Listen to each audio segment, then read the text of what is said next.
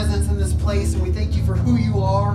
Lord, that you fill this place that's filled with our praises. You fill those praises with your presence. Lord, that you're living and active and moving. You desire a relationship with us. You want to draw us closer to you. You want to make us into the image of who you created us to be. Lord, I thank you for that. I pray that as we look to your word here over the next few minutes, that it would become alive, that you would speak to us through it. Lord, that we would understand that it's not just my words we're hearing, but Lord, that your words would be heard. You would do those things in our lives that only you can do. We thank you for it. We thank you for your presence in this place. In Jesus' name we pray. Amen. Amen. Amen. You can be seated this morning. Let our worship team know how much you appreciate them leading us in worship this morning. Incredible job. If you want to take your Bible and turn with me to the book of James, chapter 2. This is week 4 out of 11 of our series on the book of James. And I hope that you've been participating in the reading plan with us. I encourage you, if you're on social media at all, to get on Facebook or Instagram and share some of those things. We have a post every week, and several of our leaders have been sharing different devotionals from the reading that week. We'd love for you to share what God's speaking to you or ask questions about what you're reading. We've had some good conversations and interaction on those pages. We'd love to see even more of that. So grab the reading guide and check that out. We spoke in week 1 about trials and tribulations that we all are going to face, that we will experience in our lives. That's right. Week 2, we talked about being doers of God's word and not hearers only.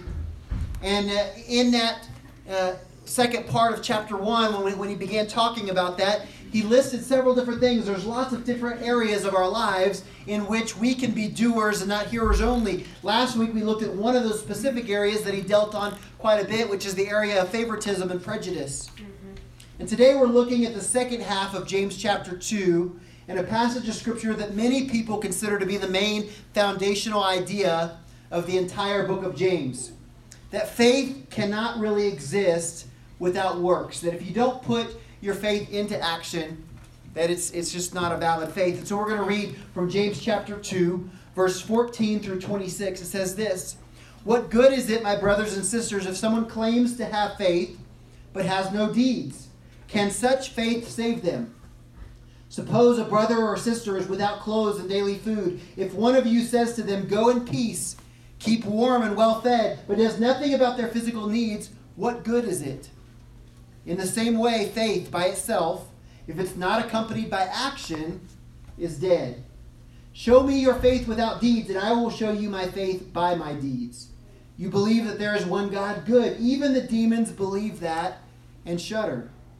You foolish person, do you want evidence that faith without deeds is useless? Was not our father Abraham considered righteous for what he did when he offered his son Isaac on the altar? You see that his faith and his actions were working together, and his faith was made complete by what he did.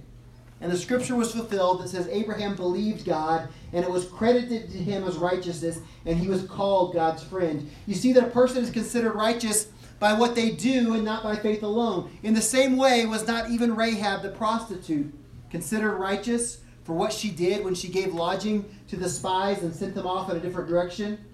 As the body without the spirit is dead, so faith without deeds is dead.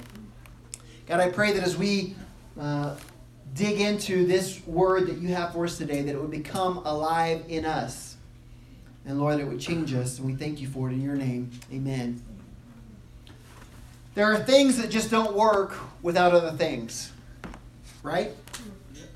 Like a zebra without stripes. It just doesn't work. I'm not sure if that makes it a white horse or a black horse. I'm not sure which color the stripes are. I think they're black stripes on a white horse. I don't know. But a zebra without stripes doesn't work. A Dalmatian without its spots just doesn't work. Superman without his cape. Gumby without Pokey. Ross without Rachel. Star Wars without a Jedi Knight. Fall without football. And a Wyoming summer without a snowy day in June, right? Is that how it goes? If you take away that one thing, it's just not the same. And the same goes for faith without works. James says that faith without works is dead.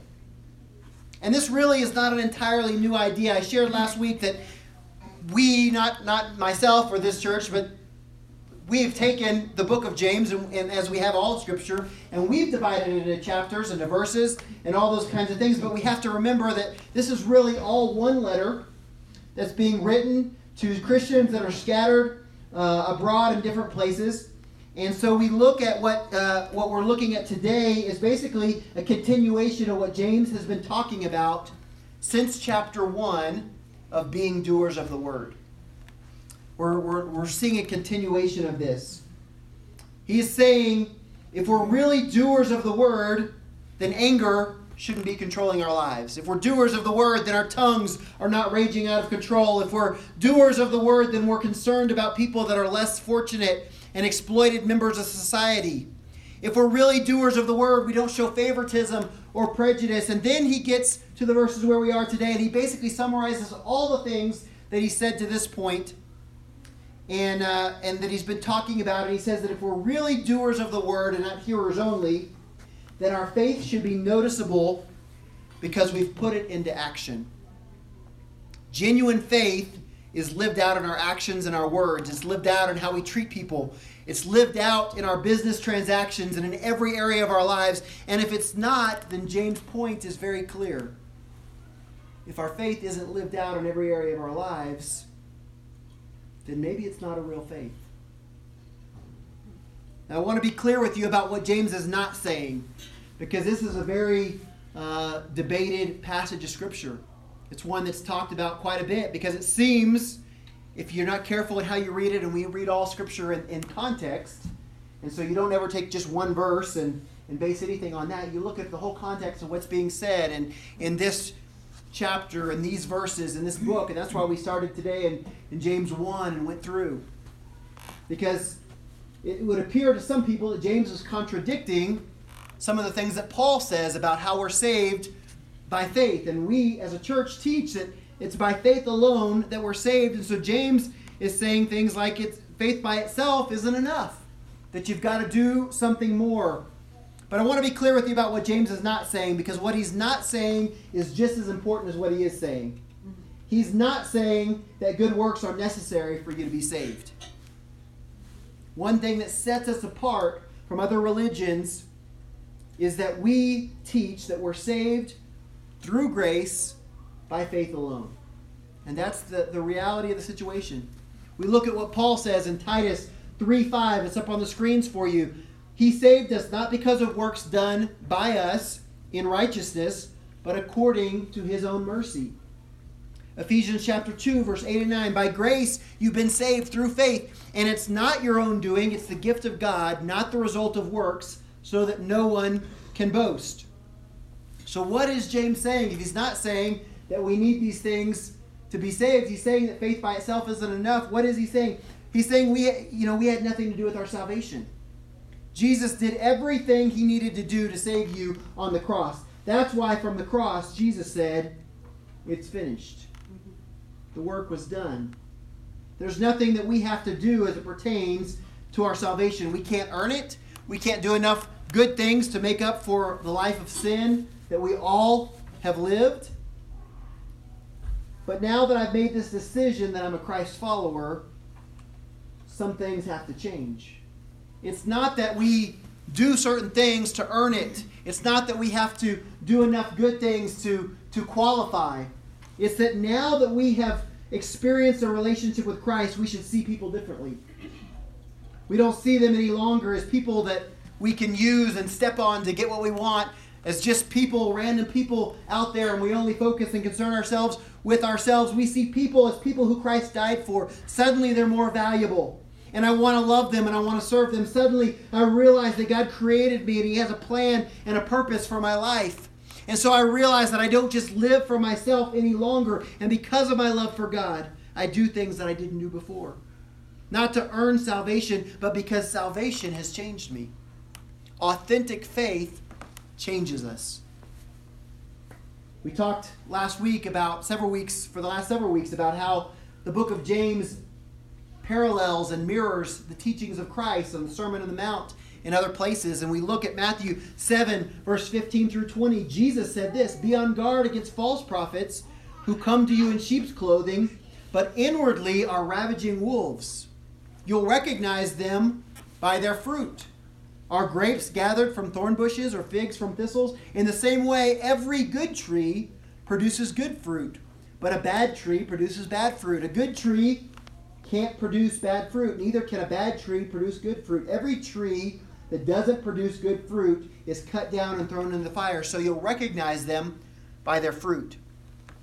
John 15, verse 5 through 8, he says, I am the vine, you are the branches. The one who remains in me and I in him produces much fruit, because you can do nothing without me. If anyone does not remain in me, he's thrown aside like a branch and he withers. They gather them, throw them in the fire, and they're burned. If you remain in me and my words remain in you, ask whatever you want, and it'll be done for you. My Father is glorified by this, that you produce much fruit and prove to be my disciples.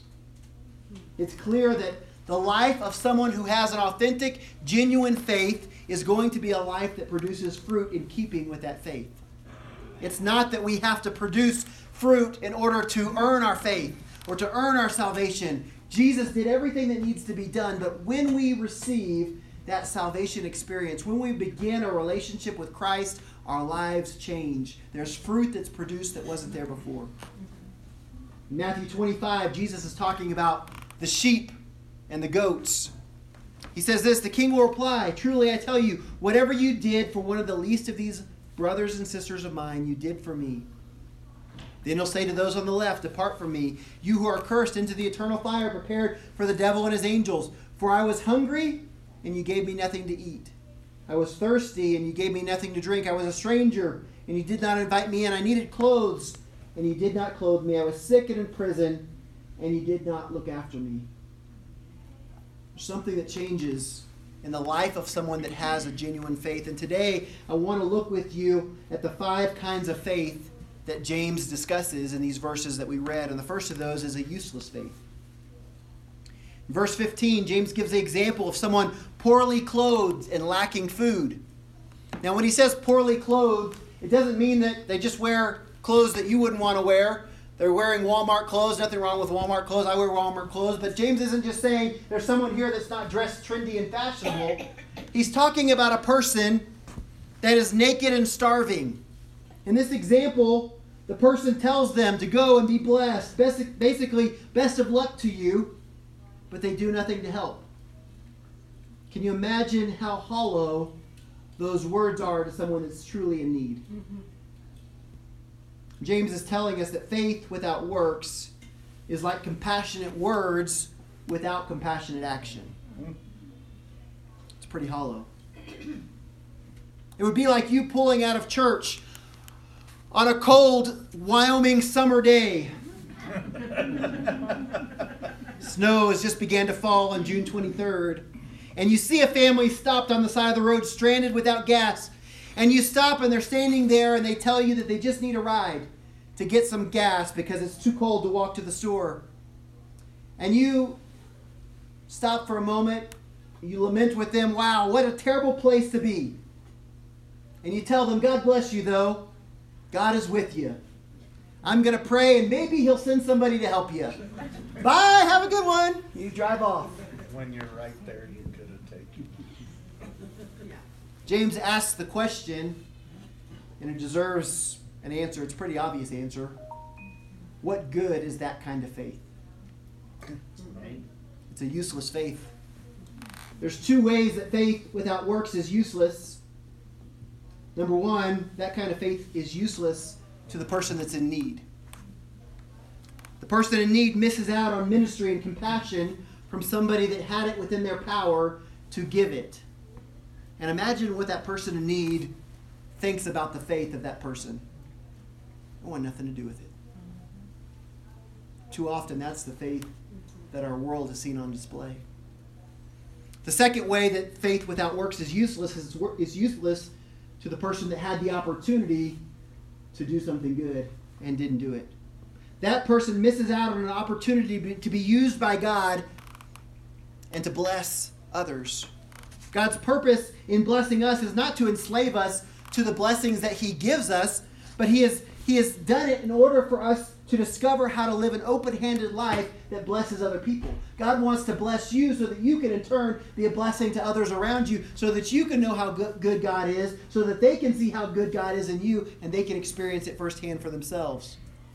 When faith is not moving, we end up becoming spiritually constipated. Now there's a mental picture for you this morning. Since we're talking about constipation, we'll talk about diets that don't work. Diets are kind of like faith. If you don't exercise them, if you don't put them into practice, they're not going to work. If any of you have ever struggled to lose weight, you can sympathize with the French king, William the Conqueror, who lived almost 1,000 years ago. He apparently got so fat that he had trouble staying on his horse. Poor horse. He decided to lock himself in his room and try to do something about it. And so he decided that while he was locked in his room, he would consume nothing but alcohol. Oh, that really helped. Now, before everyone gets excited, as I'm sure this would be a popular diet, you should know that it didn't work very well for the king. Eventually, after the diet not working, he got back out on his horse and he fell off and he died. And not only did he fall off his horse and he die, but he was so obese that he couldn't fit in his stone coffin, and they just kind of did the best they could, but his body had began to sink, and it filled up the whole place where his funeral was with a very peculiar stench. The most embarrassing moment of American obesity may have been in 1903 when President Taft, who weighed 355 pounds and was the heaviest American president, got stuck in the White House bathtub. After that moment, he vowed to lose weight, but I'm not sure that he actually accomplished that either. There's all kinds of crazy diet plans that don't work. Some of you may remember Vision Dieter glasses. There were glasses that you would put on that were designed for you to wear them, and they would make food less appealing. You don't know about them today because they don't work very well. And then there was the mini fork system that was designed to help people take smaller bites. The only problem was if you just take more smaller bites, it doesn't change anything. Elvis, he was a fan of his peanut butter banana deep fried sandwiches. Oh, yeah. There's a way to gain weight for you if you want. But instead of kicking that habit, he decided to try the Sleeping Beauty diet. He was heavily sedated for 7 days and hoped to wake up a thinner king. Didn't really work for him either. Thing is, there's many people that want to lose weight, but there's few people that want to make the changes that are necessary to lose weight. But in order to change, something in you has to change. And the same thing is true in life, and the same thing is true with our faith. If you have a genuine faith, then something has to change, or that faith won't work. It's a useless faith. You see, a faith that cannot be tested cannot be trusted. A faith that cannot be tested cannot be trusted. The second thing that James talks about when it comes to faith is he talks about a faith that cannot save. James has interjected an antagonist into the argument. It was something they would do long ago. Instead of singling out one person, instead of saying, Ron may say, blah, blah, blah, he just makes up a fictitious antagonist and injects them into the argument. If James is being passive-aggressive, maybe there is a person that does this, and he's giving an example of something that's actually happening. We don't know if that's the case or not, but he creates this fictitious antagonist and brings them into the argument. And James destroys the argument of the antagonist through biblical examples. The antagonist is saying that faith and works are completely separate. He's saying the exact opposite of what James is saying. If you have faith, that's all you need. You don't have to do anything else. And James says, okay, if that's true, then how do I see your faith? Show me your faith. I can show you my faith that's evident because of the things that I do, but how are you going to show me your faith? Where is your fruit? He's getting to the heart of the issue, that there's people that have convinced themselves that they can just think the right things or say the right things and that they've done all that needs to be done. Notice in verse 14, he says, what good is it if someone says that they have faith? He doesn't say what good is it if someone has faith. He says, what good is it if someone says they have faith? Mm-hmm. But they don't show it in the things that they do. I think this is particularly important to those of us that live in America because we are a so-called Christian nation. All kinds of people in our country will claim to be Christians, but the problem is that we see very few people that actually live like Christ. Amen. So what happens is that people say, there's no difference between my life and yours. I don't need that. If that's what being a Christian is all about, then I want nothing to do with it. But the problem is these people haven't seen a true demonstration of what it means to be a Christ follower. They haven't seen faith in action. All they've seen is intellectual arguments. All they've seen is someone beating them up with the Bible and not living out the Bible. That's the very reason that James challenges the validity of a faith that does nothing. So James gets really clear and he gets really blunt here. And he writes that if you don't have some kind of change in your life, if the faith that you claim to have doesn't produce change in your life, then you probably don't have Jesus in your life at all. In the Greek language, when something is mentioned more than once, there's a clear emphasis on it. And so James tells us 5 times in this passage of Scripture that faith without works is not a saving faith. He wanted to make himself clear. 5 times between verse 14 and 26, he tells us that an inactive faith is not a saving faith. He asks some rhetorical questions where the answer is obvious. He says, what good is it? What good is it? It's no good at all. He asks, can such a faith save him, that antagonist? No. That kind of faith is not a saving faith. An exclusively intellectual approach to correct doctrine is not salvation. We can know the Bible front and back. We can use it to beat people up and have no love for people in our hearts. And for all that knowledge, it'll do us no good because that's not a saving faith. Simply recognizing the right things about God does not amount to a saving faith. James says even the demons believe that there's a God and they shudder. The demons fear God. There's demons that probably have better theology than people in some churches. But it's not a saving theology. If all you have is knowledge and theology and that's it, then that's not salvation. What James is saying is that there are some people who claim to have faith. They're connected to a community of faith. They're supporters of faith. And if you look at the car, they have the Christian fish symbol on their car and a Christian bumper sticker, follow me to my church. If you look at their Facebook, they have links to their YouTube religious clips and things that they like. They sing songs about Jesus, but these people don't love God and they don't love other people, and therefore they're not Christians. In our lives today, faith without works cannot save you. You simply saying that you're a Christian with no love for God that leads to love for other people means that you should probably just stop calling yourself a Christian because you may not be one. It requires a relationship with God that changes us, not just knowledge and information or a set of facts. It's more than that.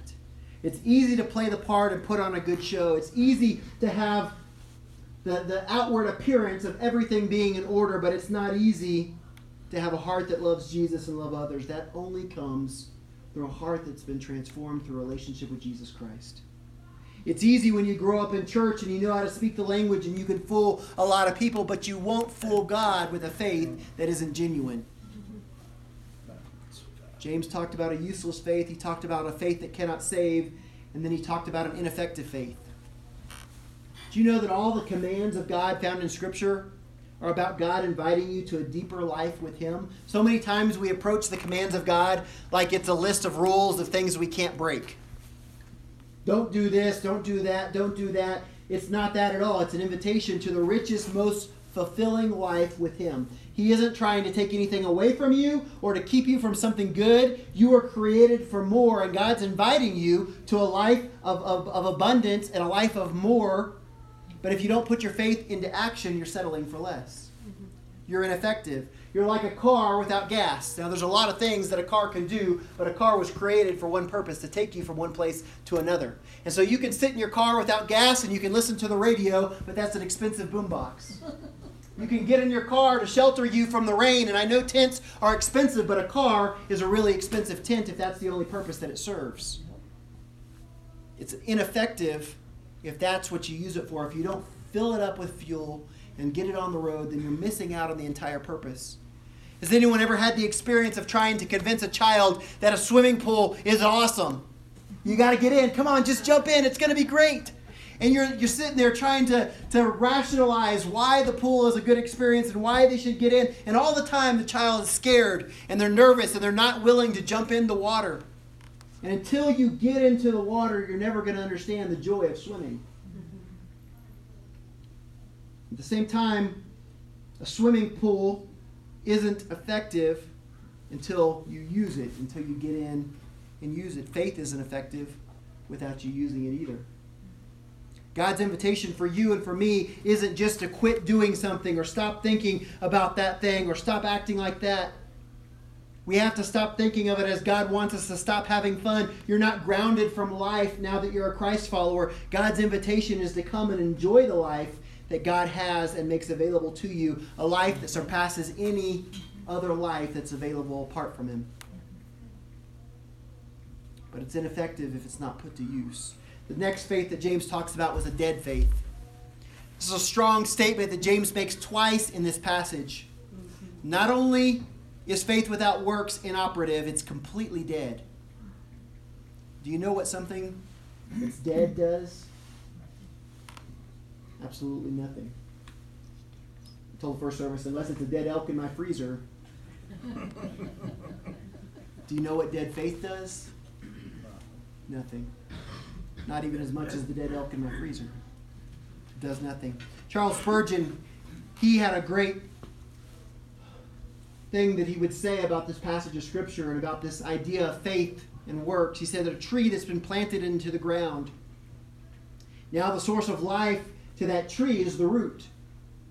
Whether it has apples on it or not, the apples would not give life to it, but the whole of the life of the tree will come from its root. But if that tree stands in the orchard, and when the springtime comes, there's no bud, and when the summer comes, there's no leafing and no fruit bearing, and then the next year and the next, it stands without bud or blossom, no leaf or fruit, you would say it's dead, and you are correct. It is dead. It is not that the leaves could have made it live, but the absence of leaves are proof that it's dead. So too is it with the one who professes to have faith, but has no works. If there is life, then that life must produce fruit. I love that argument. It's not the fruit that makes the tree alive. It's not our works. It's not the things that we do that cause us to attain salvation or gives life to our faith. But a faith that is alive is going to be followed by action. It's going to be seen. It's going to be evident. It's going to be something that's visible. Jesus said, "The one who abides in me will bear much fruit." We aren't saved by the fruit of our lives or the things that we do, but we're saved to produce fruit in our lives.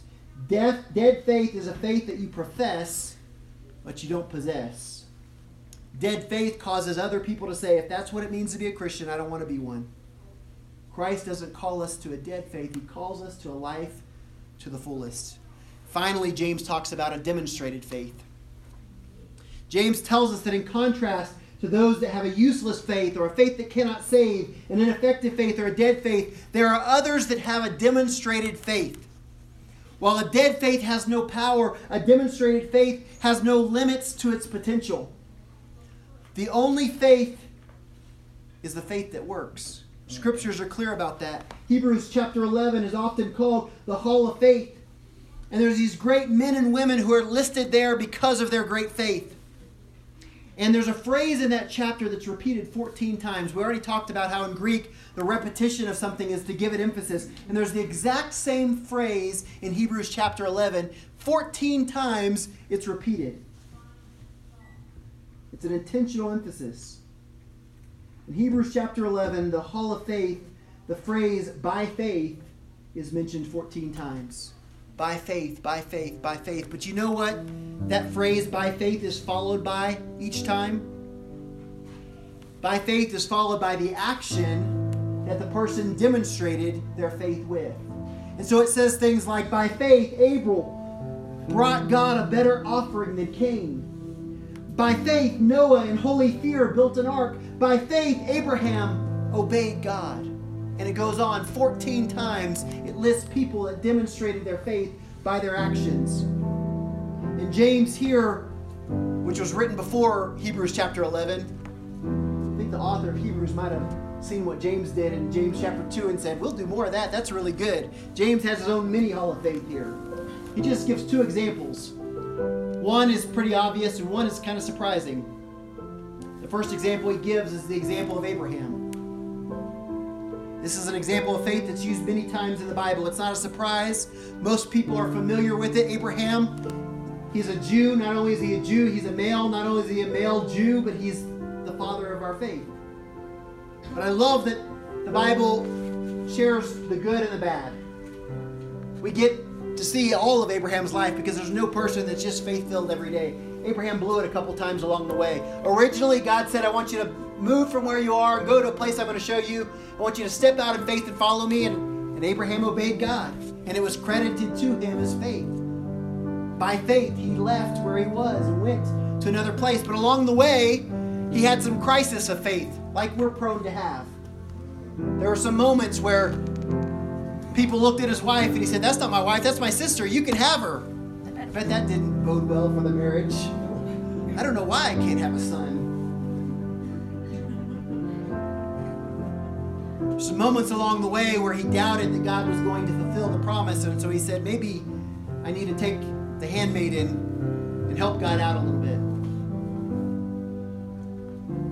There's some crises of his faith, but what we see, the example that James gives of Abraham, we see Abraham when he's got the promise, when he's got his son Isaac, and God says, I want you to put him on the altar. From this moment, Abraham operates in faith, and we don't ever see him in his life return to the crisis of faith that he had early on. From this moment, he was fully convinced that God was who he said he was, and that he would do what he said he would do, to the point that Abraham acted on his faith. What did he do? He took his son up the mountain. That was his first step of faith. God said, sacrifice him. He said, come on, son, let's go. They went up the mountain. They got to the top of the mountain. Abraham said, God's going to provide. This is the son of the promise. God's going to provide. But when they got there, he didn't see immediately. So what did he do? He stepped in faith again, and he put his son on the altar. He said, God's going to provide. There were times in his life where he acted outside of faith, but we see Abraham later in life begin to learn the lesson that faith has to be put into action. When it came to his son, he put faith into action. He was fully trusting God for the promise in faith. The other example that James gives us is the example of Rahab. This is one that's not very common. Abraham was a Jew. He's a male. He's the father of faith. Rahab was a Gentile. She's a female. And she's a prostitute in Jericho. It's not someone that comes to the top of your list of people of faith. But not only is James covering all the bases here, he's showing something very important. Rahab lived a life that no one would have dreamed of. She had likely been used and abused, and women in that culture were treated generally very poorly. So imagine how a woman like Rahab must have been treated. Rahab desperately needed a new beginning. She heard of a God that was stronger than the walls on which her house was built. And she put her faith in that God. We see it in action. Just a tiny little step of faith. You could overlook it in the story. You could read through the story really quick and you could miss the faith of Rahab. But it's incredible. All she did was believe God and hide the spies and send them out another direction. We don't have a lot of record of what Rahab said, but we just have one little tiny thing that she said. She hid them and she said, remember me when God gives you this city. She trusted not only that God was stronger than the walls that her house were built on, she trusted God not only enough to hide the spies and send them off protected from those that were looking for them, she trusted God enough to verbalize it and say, you know what, remember me when God gives you this city. Her faith was put into action. She found herself in the lineage of Jesus himself. That's who God chose not only to use to bring about his promise to the children of Israel, but it's who God chose to use for his son to be born. The application for us is that regardless of who we are or what our background is, God is looking for us to demonstrate our faith by putting it into action in our lives. It doesn't take a whole lot of faith. We don't have to go out and be like Abraham. Sometimes we just have a tiny little bit of faith. A mustard seed of faith is enough to move mountains. But when that faith is put into action, it produces fruit in our lives. God wants us to demonstrate our faith by putting it into action. He wants us to live out our faith. We should be more loving as we grow in Christ. We should be more faithful as we grow in Christ. We should be more selfless as we grow in Christ. We should be more open to giving and serving and loving other people. Those things, they don't happen overnight. It happens through time. God's not looking for perfection in our lives. He's looking for progress.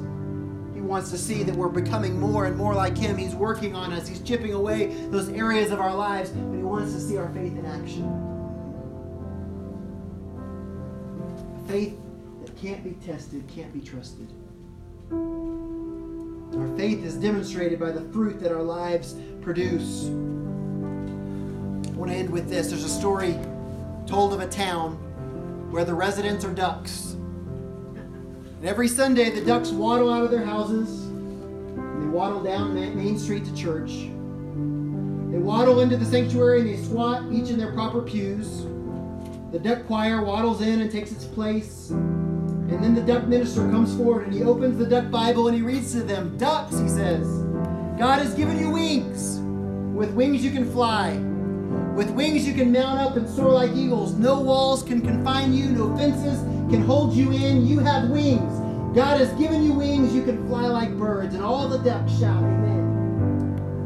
And then they gather their things and they waddle home, unchanged by what they've heard. Some of us keep waddling like ducks when God's given us wings. We're willing to say amen. We're willing to say that we believe with our lips, but our lives don't match our lips. There's a problem. It's time to put our faith to work. I'm not preaching this message because I have a list of things that I want you to do. There's not a list of if you'll just show up on Saturday and help us hand out some flyers. If you'll put one of these in your yard, you work at the nursery once a month. We need another van driver. If you'll drive the van once a month, then you're good. You're on your way to heaven. That's not what this is about. That's right. What I love about preaching through an entire book is that I don't pick what's next. God does. You're right. It's not a list of things you have to do. It's just a lifestyle that you live. It's not certain information that you need to know that contains everything that needs to be done for your salvation. It's only through a relationship with Him that we receive salvation. But here's some questions that we should all ask, because the Bible says that we should evaluate our lives and our hearts. If God has saved me, if He extended His grace to me, if He put His Holy Spirit inside of me, has it changed me? Has it changed me at all? Am I more gracious? Am I learning to love and to give and to serve? Do I value the things of the Lord and the time spent with Him more than I used to? Do I see my life as ministry all the time, no matter where I'm at? These are the fruits that are produced in our lives by the work of God. When you evaluate yourself, you can be honest, because no one else can do that for you. Has your life changed? Are you any different? If you can say that you absolutely are, that your life has changed, that your values and your actions are different, that's great. But if you can't say that, then you need to make sure that you're really having a genuine faith this morning. That your life really matches the things that you say that you believe, that you don't just confess it with your mouth. The Bible doesn't say we're saved through confessing with our mouth. He says if you confess with your mouth and you believe in your heart that God has saved you, that Jesus died on the cross for your sins, then you're saved. Confessing with our mouth is a step, but believing in our heart is what begins to change us. That's right. Some people, after making that decision, confessing with their mouth and believing in their heart, they make a decision to be baptized. And we'd love for you to be baptized. If you've made a decision to follow Christ, it's not something that saves us. We don't get to heaven through baptism. Salvation's all you need, but it's an outward sign of saying, you know what, God's done something on the inside, and I want to let people know. Serving There's lots of ways and areas and places that you can serve. Many of you serve in our community. You serve through the soup kitchen or through Family Promise or incredible organizations in our community. That's so valuable. It's an incredible way to serve and put your faith on display. Some of you serve within the church, and there's opportunities to serve within the church. We have an app called Vomo. There's lots of opportunities on there where you can sign up. We had today someone driving the van to pick people up for the very first time. We're beginning that this Sunday. It's going to happen every week. We'd love to have a driver for every week of the month, so it's not the same person. There's mega sports camp signs. There's lots of things. There's not a certain list. It's just that when your life changes, things on the outside change.